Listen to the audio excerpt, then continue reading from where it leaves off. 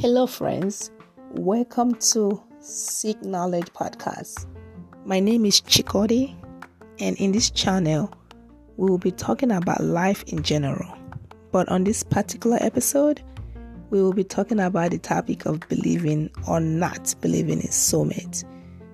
I do take a stand on this issue, hence the title of the podcast. I didn't marry my soulmate, but I upgraded to someone better. So stay tuned. So if you have never ever heard about the idea of soulmate, let me break it down to you.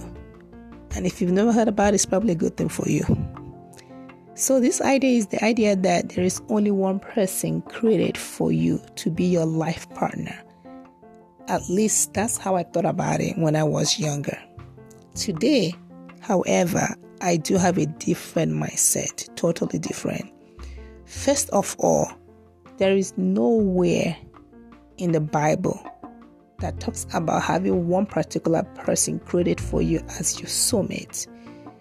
And as a side note to this podcast, to this channel, I am going to be using the Bible as my point of reference. So, back to the idea of soulmate. So this idea of soulmate is obviously a cultural phenomenon, right? Not a biblical one, because we just talked about there's no way in the Bible that it says that. And I think also it's more of the Western world phenomenon, because when I was back home, I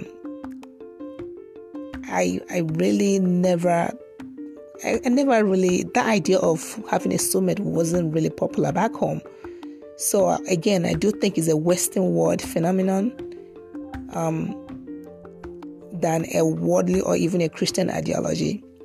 So the idea of soulmate, I think, stems from this belief that there is only one person created for you, and then therefore this person is the only one that can truly make you happy. So guys, let me tell you a story I had when I was younger. There was this young man that I liked, and I was so convinced in my head that this young man was my soulmate that I wasn't even willing to give other people a try. I even recall during that phase in my life, every time I was praying for myself, I was praying for him.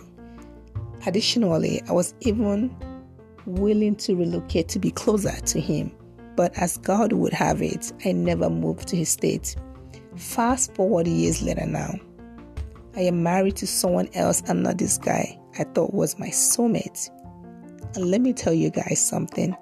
With my life situation right now, I am 100% certain that that guy would not have been able to carry the added family responsibility that I'm carrying now due to aging parents and family members, siblings that need me to be closer to them. However, seeing the way my husband now helps my family, helps my siblings, and the way he has just handled the added family responsibility has now reassured me that I indeed upgraded, guys.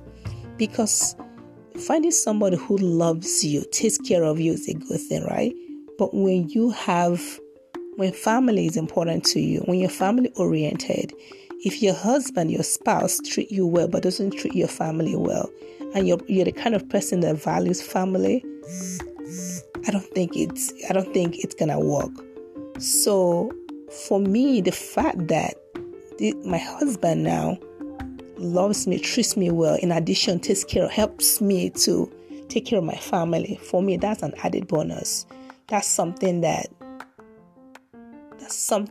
it's more important to me in relationship than the idea of finding somebody who's my soulmate.